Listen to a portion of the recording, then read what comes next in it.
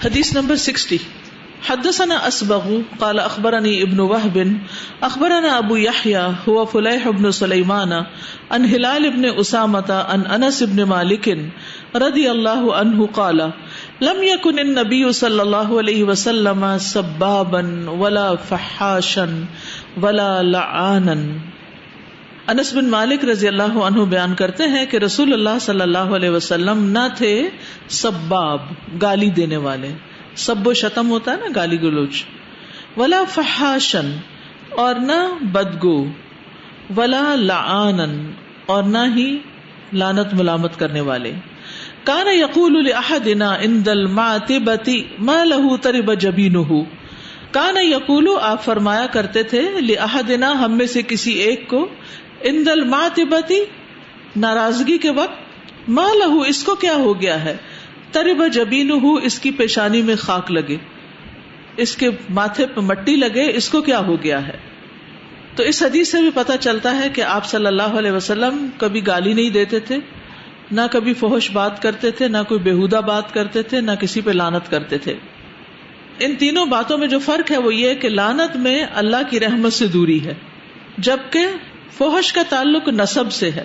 نسب سے جیسے گالی کیا ہوتی ہے، مثال کے طور پہ کسی جانور کی اولاد بتانا کسی کو کہ فلاں کتے کی اولاد ہے، تو اب یہ اس نے کیا کیا، انسان کو کیا بنا دیا، کتا بنا دیا. تو انسان تو کتے کی اولاد نہیں ہوتا.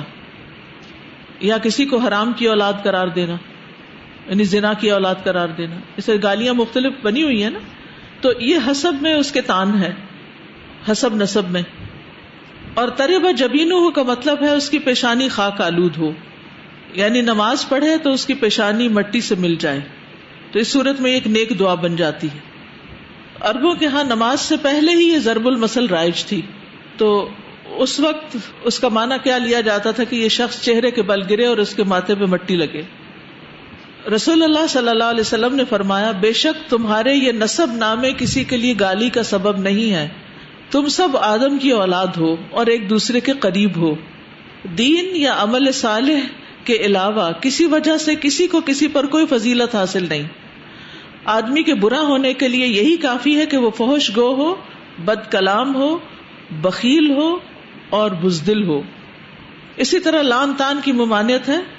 قرآن مجید میں آتا ہے ویل لکل ہمزۃ لمزہ، ہلاکت ہے ہر تانا دینے والے، بہت عیب لگانے والے کے لیے.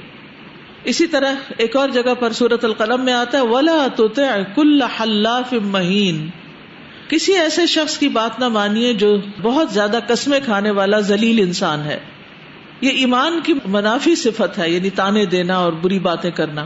رسول اللہ صلی اللہ علیہ وسلم نے فرمایا مومن بہت تانے دینے والا، بہت لعنت کرنے والا نہیں ہوتا، نہ وہ فحش گو اور بیہودہ گو ہوتا ہے، یعنی یہ ایمان کے منافی ہے.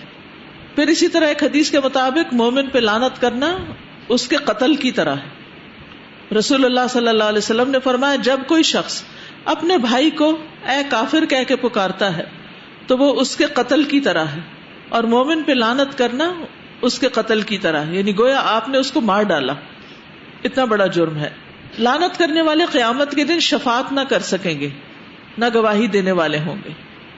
اور وہ مشہور حدیث یاد ہے نا جس میں آپ صلی اللہ علیہ وسلم نے پوچھا کیا تم جانتے ہو کہ قیامت کے دن سب سے زیادہ مفلس کون ہوگا، سب سے زیادہ مفلس کون ہوگا، غریب کون ہوگا؟ صحابہ نے عرض کیا ہم میں سے مفلس تو وہ ہوتا ہے جس کے پاس درہم و دینار نہ ہو. تو آپ نے فرمایا بے شک قیامت کے دن میری امت کا مفلس وہ آدمی ہوگا جو نماز، روزے، زکوٰۃ وغیرہ سب کچھ لے کے آئے گا، لیکن اس نے دنیا میں کسی آدمی کو گالی دی ہوگی، کسی پہ تہمت لگائی ہوگی، کسی کا مال کھایا ہوگا، کسی کا خون بہایا ہوگا، کسی کو مارا ہوگا، تو اس کی نیکیوں میں سے اس کو دے دیا جائے گا اور اس کو دے دیا یعنی مختلف لوگوں کو بانٹ دیا جائے گا. اور اگر اس کی نیکیاں ان کے حقوق کی ادائیگی سے پہلے ہی ختم ہو گئی تو ان لوگوں کے گناہ اس آدمی پر ڈال دیے جائیں گے، پھر اس آدمی کو جہنم میں ڈال دیا جائے گا. تو آپ سوچئے کہ ایک انسان نماز، روزہ، زکوٰۃ سب کچھ کر کے جائے دنیا سے، لیکن ساتھ بد زبانی بھی کرتا ہے، تو یہ بد زبانی اس کے سارے اعمال کو کھا جائے گی. کتنا خسارے کا سودا ہے. استاذ جی کچھ لوگ بہت ہی بد زبان ہوتے ہیں اور ان کو پتہ بھی ہوتا ہے کہ یہ غلط ہے، اور لیکن پھر بھی وہ بد زبانی نہیں چھوڑتے. اس کو کیسے کیا جائے؟ مطلب بعض اوقات بہت اریٹیشن ہونے لگ جاتی ہے کہ معلوم ہے سب کچھ ہے، لیکن اس کے باوجود بھی جس سے بھی بات کریں گے تو کوئی نہ کوئی اس طرح کی بات، کوئی بری بات، یا ہر وقت دوسروں کی عیب چننے، اور پورے خاندان میں مطلب پھر وہ اس حوالے سے مشہور بھی ہو جاتے ہیں کہ ان کے اندر یہ ہے. تو اس کو کیسے انسان کیسے گائیڈ کرے، کیا کرے؟ اس کی سوچ مثبت جب تک نہیں ہوگی زبان درست نہیں. کہتے ہیں دل جب تک درست نہ ہو ایمان کی کمی ہے نا. استاذہ جی جو تربا جبینہ ہے کہ خاک آلود ہو، اس میں ایک معنی یہ بھی ہو سکتا ہے نا کہ انسان سجدہ جب کرتا ہے تو ایک طرح سے دعا بھی ہے شاید، ایک طرح سے جیسے ہماری امی تھی نا، تو اگر کسی کو بہت غصہ بھی آتا تو کہتی تھی اللہ تیرا بھلا کرے یا تیرا بیڑا ترے، یعنی ایک اچھی. تو اس میں جیسے تربا جبینہ ہے نا کہ تیری پیشانی خاک آلود ہو، تو وہ اسی صورت میں ہو سکتی ہے نا جب انسان اپنا ماتھا زمین پہ رکھے. بالکل. تو اس میں یہ ایک دعا بھی چھپی ہو سکتی ہے کہ یہ سجدے زیادہ کرے اور نماز اس طرح کی ایک دعا بن جاتی. جی استاد جس چیز کے ہم عادی ہوتے ہیں نا، جیسے منہ سے ایک دم جو لفظ سلپ ہو جاتے ہیں نا، وہ ایک دم نہیں ہوتے، وہ بہت سال کی عادت بنی ہوئی ہوتی ہے، اسٹور ہوتے ہیں اندر. جی گاڑی میں جیسے آپ کو جھٹکا لگا، اگر آپ کو عادت پڑی ہوئی کلمہ پڑھنے کی یا کوئی دعا پڑھنے کی یا حسبی اللہ، وہ نکلے گا آپ کے منہ سے. اور کچھ لوگوں کے منہ سے جو ہے وہ اتنا خراب لفظ نکلتا ہے کہ جب بھی ان کو کوئی چیز سے انوائڈ ہوتے ہیں یا ایسا کوئی ہوتا ہے تو وہ پھر یعنی وہ سلپ کہتے ہیں، وہ پھسل گیا، حالانکہ وہ پھسلتا نہیں ہے، وہ پہلے سے عادی ہوتے ہیں. جی استاذہ، میں یہ غور کر رہی تھی کہ اس میں پرسنالٹی کے دو پہلو ہیں. ایک تو بدگوئی اس حال میں کہ ہنسی مذاق کیا جا رہا ہو، ایک بدگوئی اس طریقے سے کہ جب کوئی غصہ آئے کسی بات پر تو جو ریئیکشن سامنے آتا ہے. تو یہ ساری ایک پرسنالٹی گرومنگ کا ایک اثر نظر آتا ہے. اور وہ جو بھی ہماری سوسائٹی میں جو بھی شکلیں رائج ہوئی ہیں اس کی، وہ اتنی پینفل سچویشن ہے کہ سم ٹائمز آپ اپنے بچوں کو دیکھتے ہیں کہ اپنے ماں باپ کا اور استادوں کا اور بزرگوں کا اس انداز سے مذاق اڑا رہے ہوتے ہیں کہ جس کو سن کر بفٹنگ نہیں لگ رہا ہوتا کہ یہ طریقہ مناسب نہیں ہے، لیکن وہ فن بنا ہوا ہے. اور اسی طرح جو نیگیٹو سچویشن ہے اس کے اندر اب بچے بے لحاظ ہو کے پہلے دادی دادا نانی نانا کے سامنے آپ اپنا لہجہ اونچا نہیں کر سکتے تھے. اب تو سوسائٹی وہ رخ اختیار کر گئی ہے کہ سب کے سامنے بچے ماں باپ کے سامنے بھی بیٹھ کر، یعنی غصہ آ گیا تو اپنے غصے کا اظہار ان الفاظ میں کرتے ہیں کہ جن کو سن کر افسوس ہوتا ہے کہ یہ کیا طریقہ ہے. اصل میں ادب آداب ختم ہوتے جا رہے ہیں، دین کا یہ پہلو نظر انداز ہو گیا ہے. حدثنا عمرو بن عیسیٰ حدثنا محمد بن سواء حدثنا روح بن القاسم عن محمد بن المنکدر عن عروة عن عائشة ان رجلا استأذن على النبي صلى الله عليه وسلم فلما رآه قال بئس اخو العشيرة وبئس ابن العشيرة فلما جلس تطلق النبي صلى الله عليه وسلم في وجهه وانبسط إليه. عائشہ رضی اللہ تعالی عنہا روایت کرتی ہیں کہ ان رجلا استأذن علی النبی صلی اللہ علیہ وسلم، کہ ایک شخص نے نبی صلی اللہ علیہ وسلم سے اندر آنے کی اجازت مانگی. فلما رآہ، تو نبی صلی اللہ علیہ وسلم نے اس کو دیکھا. قال، فرمایا بئس اخو العشیرتی، کہ برا ہے فلاں قبیلے کا بھائی. وبئس ابن العشیرتی، اور برا ہے فلاں قبیلے کا بیٹا. فلما جلس، پھر جب وہ بیٹھ گیا، تطلق النبی صلی اللہ علیہ وسلم فی وجہہ، تو آپ اس کے ساتھ بہت عمدہ طریقے سے خوش اخلاقی سے پیش آئے. طلاقت الوجہ ہوتا ہے کھلے چہرے سے عمدہ طریقے سے بات کرنا. وانبسط الیہ، اور اس کے ساتھ بہت اچھے اخلاق کا مظاہرہ کیا. فلما انطلق الرجل، پھر جب وہ شخص چلا گیا، قالت لہ عائشۃ، تو آپ صلی اللہ علیہ وسلم سے حضرت عائشہ نے عرض کیا، یا رسول اللہ، اے اللہ کے رسول، حین رأیت الرجل قلت له کذا وکذا، جب آپ نے اس شخص کو دیکھا تو اس کے بارے میں آپ نے ایسے ایسے کلمات کہے. ثم تطلقت فی وجہہ وانبسطت الیہ، پھر جب آپ اس سے ملے تو بہت ہی خندہ پیشانی سے ملے، عمدہ طریقے سے ملے. فقال رسول اللہ صلی اللہ علیہ وسلم، تو رسول اللہ صلی اللہ علیہ وسلم نے فرمایا، یا عائشہ، اے عائشہ، متی عہدتنی فحاشا، تم نے مجھے بدگو کب پایا ہے. ان شر الناس عند اللہ منزلۃ یوم القیامۃ، قیامت کے دن اللہ کے ہاں بدترین لوگ وہ ہوں گے، من ترکہ الناس اتقاء شرہ، جن کے شر سے ڈر کر لوگ ان سے ملنا چھوڑ دیں گے. اب آپ دیکھیے کہ نبی صلی اللہ علیہ وسلم نے جب سنا کہ کوئی فلاں شخص آیا تو آپ نے گھر والوں کو خبردار کیا یہ اچھا شخص نہیں ہے. یعنی گھر والوں کو محتاط کیا. مقصد اس کی برائیاں بیان کرنا نہیں تھا, مقصد گھر والوں کو متنبہ کرنا تھا. دوسری بات یہ کہ باوجود اس کے کہ آپ کو پتا تھا کہ وہ انتہائی بد اخلاق انسان ہے, لیکن آپ اسے بہت اچھی طرح ملے. یہ ایک بہت بڑا راز ہے, بہت بڑی خوبصورت چیز ہے. کسی بھی شخص کے شر سے بچنے کے لیے, خصوصاً جس کے بارے میں آپ کو یہ پتا ہو کہ یہ زبان کا تیز ہے, یہ بدتمیز ہے, یہ بد اخلاق ہے, اس سے انسان اپنی عزت بچا نہیں سکتا, تو اس کا حل یہ ہے کہ اس کے ساتھ اچھے اخلاق سے معاملہ شروع کر دو. مجھے یاد ہے میرا بیٹا جب ذرا سا اونچا بولنے لگتا تھا تو میں وسپر کرنے لگتی تھی اس سے. کیوں؟ تاکہ وہ مجھے دیکھ کر اپنی آواز آہستہ کرے. تو بچوں کو سکھانے کا طریقہ, بڑوں کو سکھانے کا طریقہ, ایک بہت ہی خوبصورت طریقہ ہے یہ کہ جو شخص آپ سے بدتمیزی کرتا ہے آپ اسے یعنی ایکسٹرا اچھے طریقے سے, آپ اچھے اخلاق سے اس سے پیش آئیں. کہتے ہیں نا اس کو اخلاق کی مار دیں. اخلاق کی بھی ایک مار ہوتی ہے, ایک خاموشی کی مار ہوتی ہے, ایک اخلاق کی مار ہوتی. تو یہ جو اخلاقی مار ہے یہ دوسرے کی بڑی اصلاح کر دیتی ہے. ہم جوابی کارروائی شروع کر دیتے ہیں جس کے نتیجے میں معاملات اور بگڑ جاتے ہیں اور زیادہ چیزیں فلیئر اپ ہو جاتی ہیں. تو جب کوئی انسان بہت زیادہ فحش گوئی کر رہا ہو یا زبان دراز ہو اور آپ اس سے چھٹکارا پانا چاہتے ہوں اور جھگڑے میں شامل نہ ہونا چاہتے ہوں تو پھر آپ اس سے نرمی سے بات کریں. کئی دفعہ ایسے ہوتا ہے, کوئی اسٹوڈنٹ آتا ہے غصے میں, فلاں نے ایسے کر دیا, فلاں ہوں گے فلاں, تو آپ اس سے اگر ایک چھوٹا سا سوال کر لیں, چھوٹی سی بات کر لیں, تو ان الشیطان ینزغ بینکم, قرآن کہتا ہے نا شیطان تمہارے درمیان فساد ڈلوانا چاہتا ہے. شیطان چاہتا ہے کہ وہ آپ کو بھی انوالو کر لے, آپ کو بھی بد اخلاق بنا دے.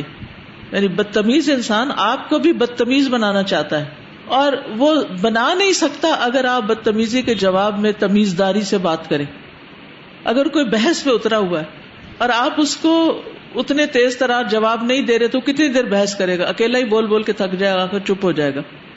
لیکن جو ہی آپ نے جواب دینا شروع کیے تو کیا ہوں گے, بات بڑھ جائے گی, فساد بڑھ جائے گا, اور شیطان کا مقصد پورا ہو جائے گا.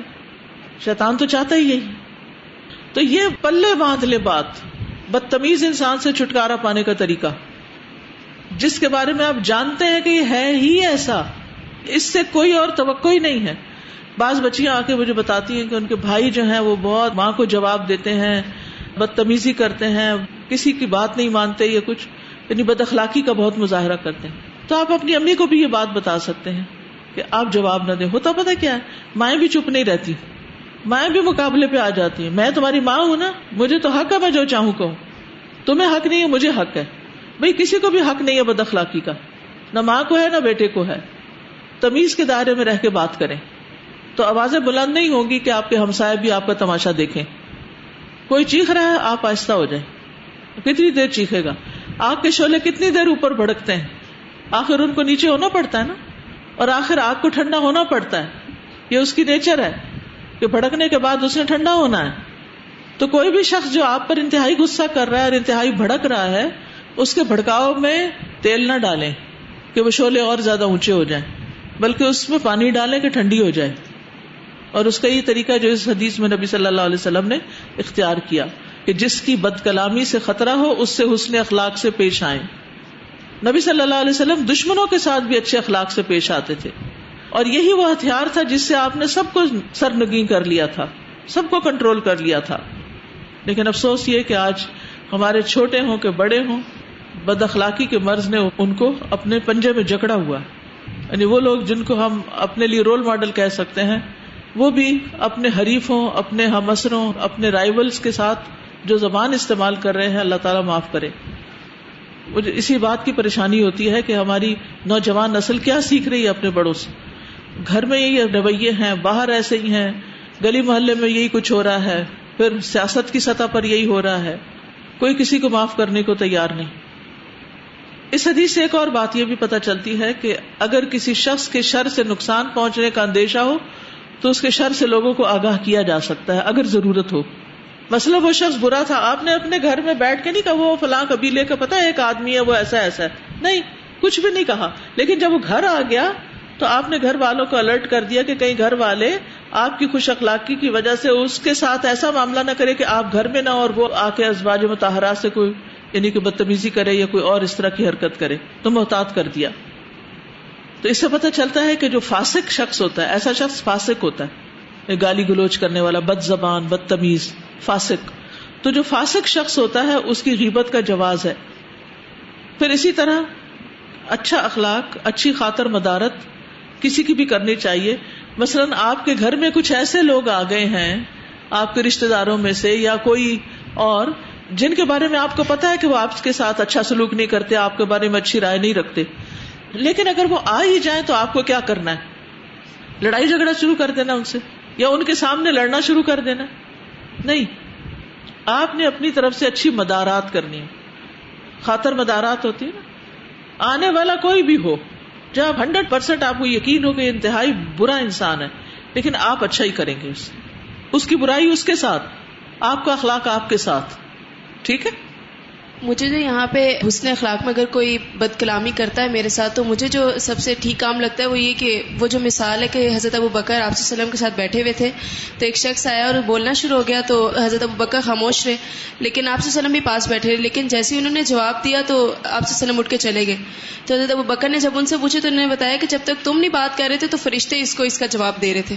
تو یہ جب یہ ذہن میں آ جائے نا کہ اگر ہم جواب نہیں دیں گے تو فرشتے ضرور ہمارا اس کے آگے سے جواب دیں گے, تو انسان کو پھر تھوڑی تسلی ہو جاتی ہے.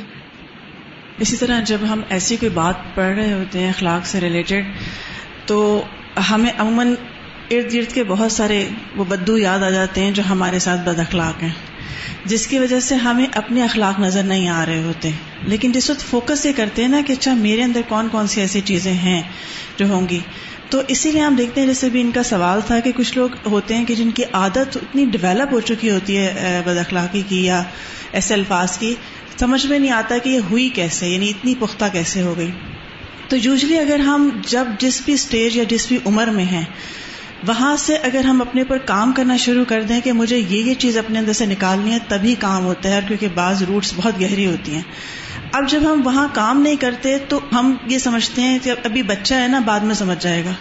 اچھا, جب ہم کہتے ہیں نہیں بڑا ہو کے سمجھ جائے گا, پھر نہیں شادی کے بعد سمجھ جائے گا, ابھی تو یہ ہے. پھر ہم یہ سمجھتے ہیں نہیں ابھی اس پہ ذمہ داری نہیں ہے نا, بچے ہو جائیں گے نا پھر سمجھ جائے گا. حتیٰ کہ وہ چیز اتنی پختہ ہو جاتی ہے, اس کے اندر وہ عادات یا وہ اخلاق, پھر وہ نوبت آ جاتی ہے کہ اکثر ہم دیکھتے ہیں کہ اپنی ہی اولاد جب کبھی بہویں کوئی شکایت کریں یا اخلاق کی یا اس طرح کی, تو اکثر اپنی اولاد یہ کہہ رہی ہوتی ہے چھوڑو دو, تمہیں پتا تو ہے امی کی عادت ہے.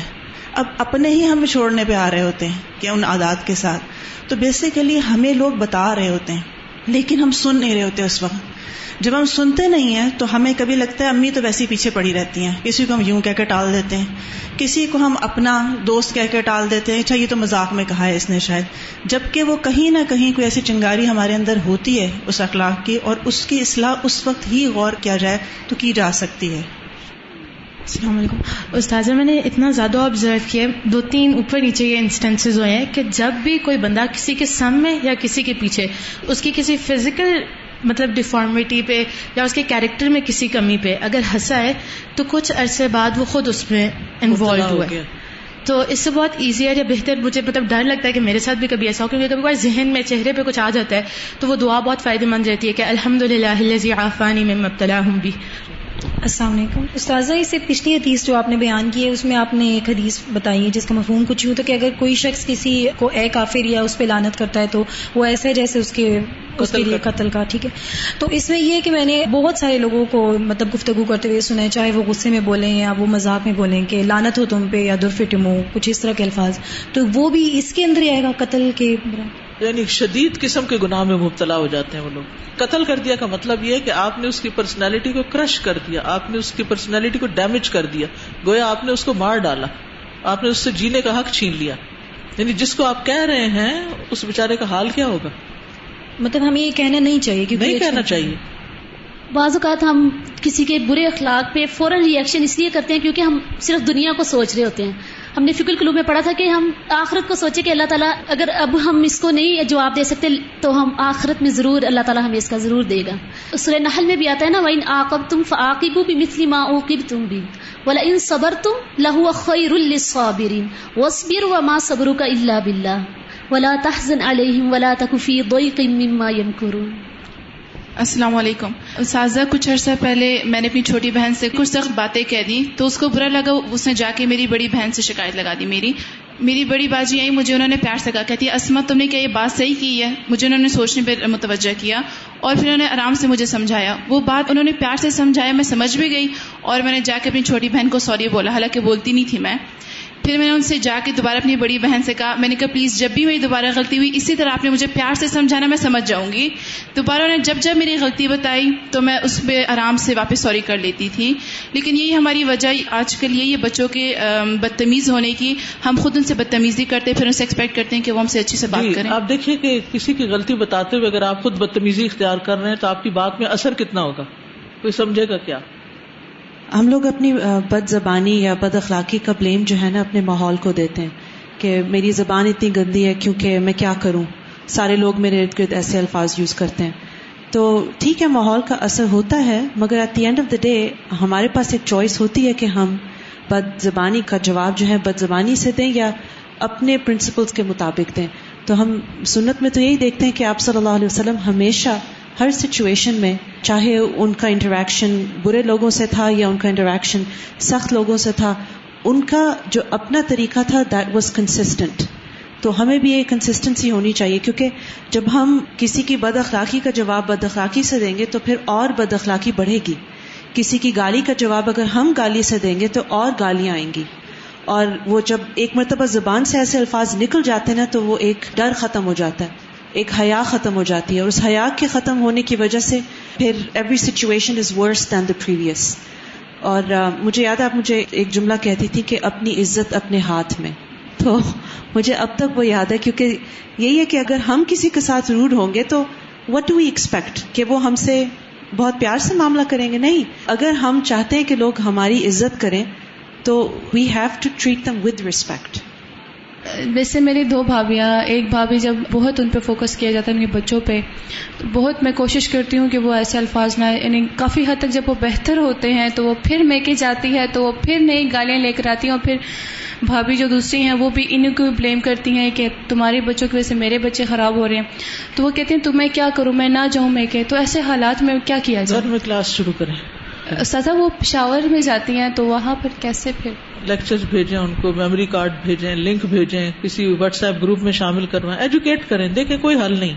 اگر ہم کوئی چاہتا ہے نا کہ کوئی میجک سے وہ ٹھیک ہو جائیں گے تو یہ نہیں ہونے والے. جب تک تعلیم اور تربیت نہیں ہوگی یہ مسئلے حل ہو ہی نہیں سکتے. ان سارے مسائل کی جڑ یہ ہے کہ ہم اصل علم سے دور ہیں. علم سے ہی ایمان بڑھتا ہے, علم سے ہی اخلاق درست ہوتا ہے. تو جب علم ہی نہیں, جہالت ہی جہالت ہے, تو کیا ٹھیک ہو سکتا ہے؟ سارا یہ والی بات یاد آ گئی کہ وہ جو ایک آتا ہے کہ اگر آپ کے ہاتھ میں چائے کا کپ ہے اور کوئی آپ سے ٹکرا جائے اور چائے چھلک جائے تو آپ دوسرے کو بلیم دیتے ہیں کہ یہ ٹکرایا تھا اس لیے چھلکی ہے, جبکہ اصل وجہ یہ ہے کہ آپ کے ہاتھ میں چائے تھی تو وہ چھلکی ہے. تو جو آپ کے اپنے اندر ہوتا ہے وہ چھلک جاتا ہے جب کوئی ایسی سچویشن آتی ہے. اصل میں سبحانک اللہم و بحمدک اشہد ان لا الہ الا انت استغفرک و اتوب الیک. السلام علیکم و رحمۃ اللہ وبرکاتہ.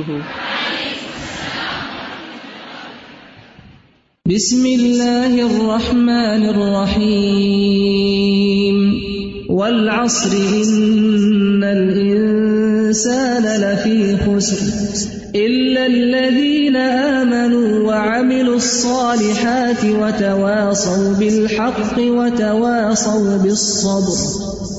اللهم صل على محمد وعلى آل محمد كما صليت على إبراهيم وعلى آل إبراهيم إنك حميد مجيد. اللهم بارك على محمد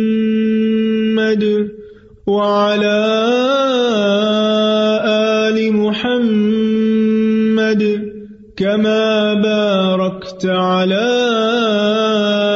إبراهيم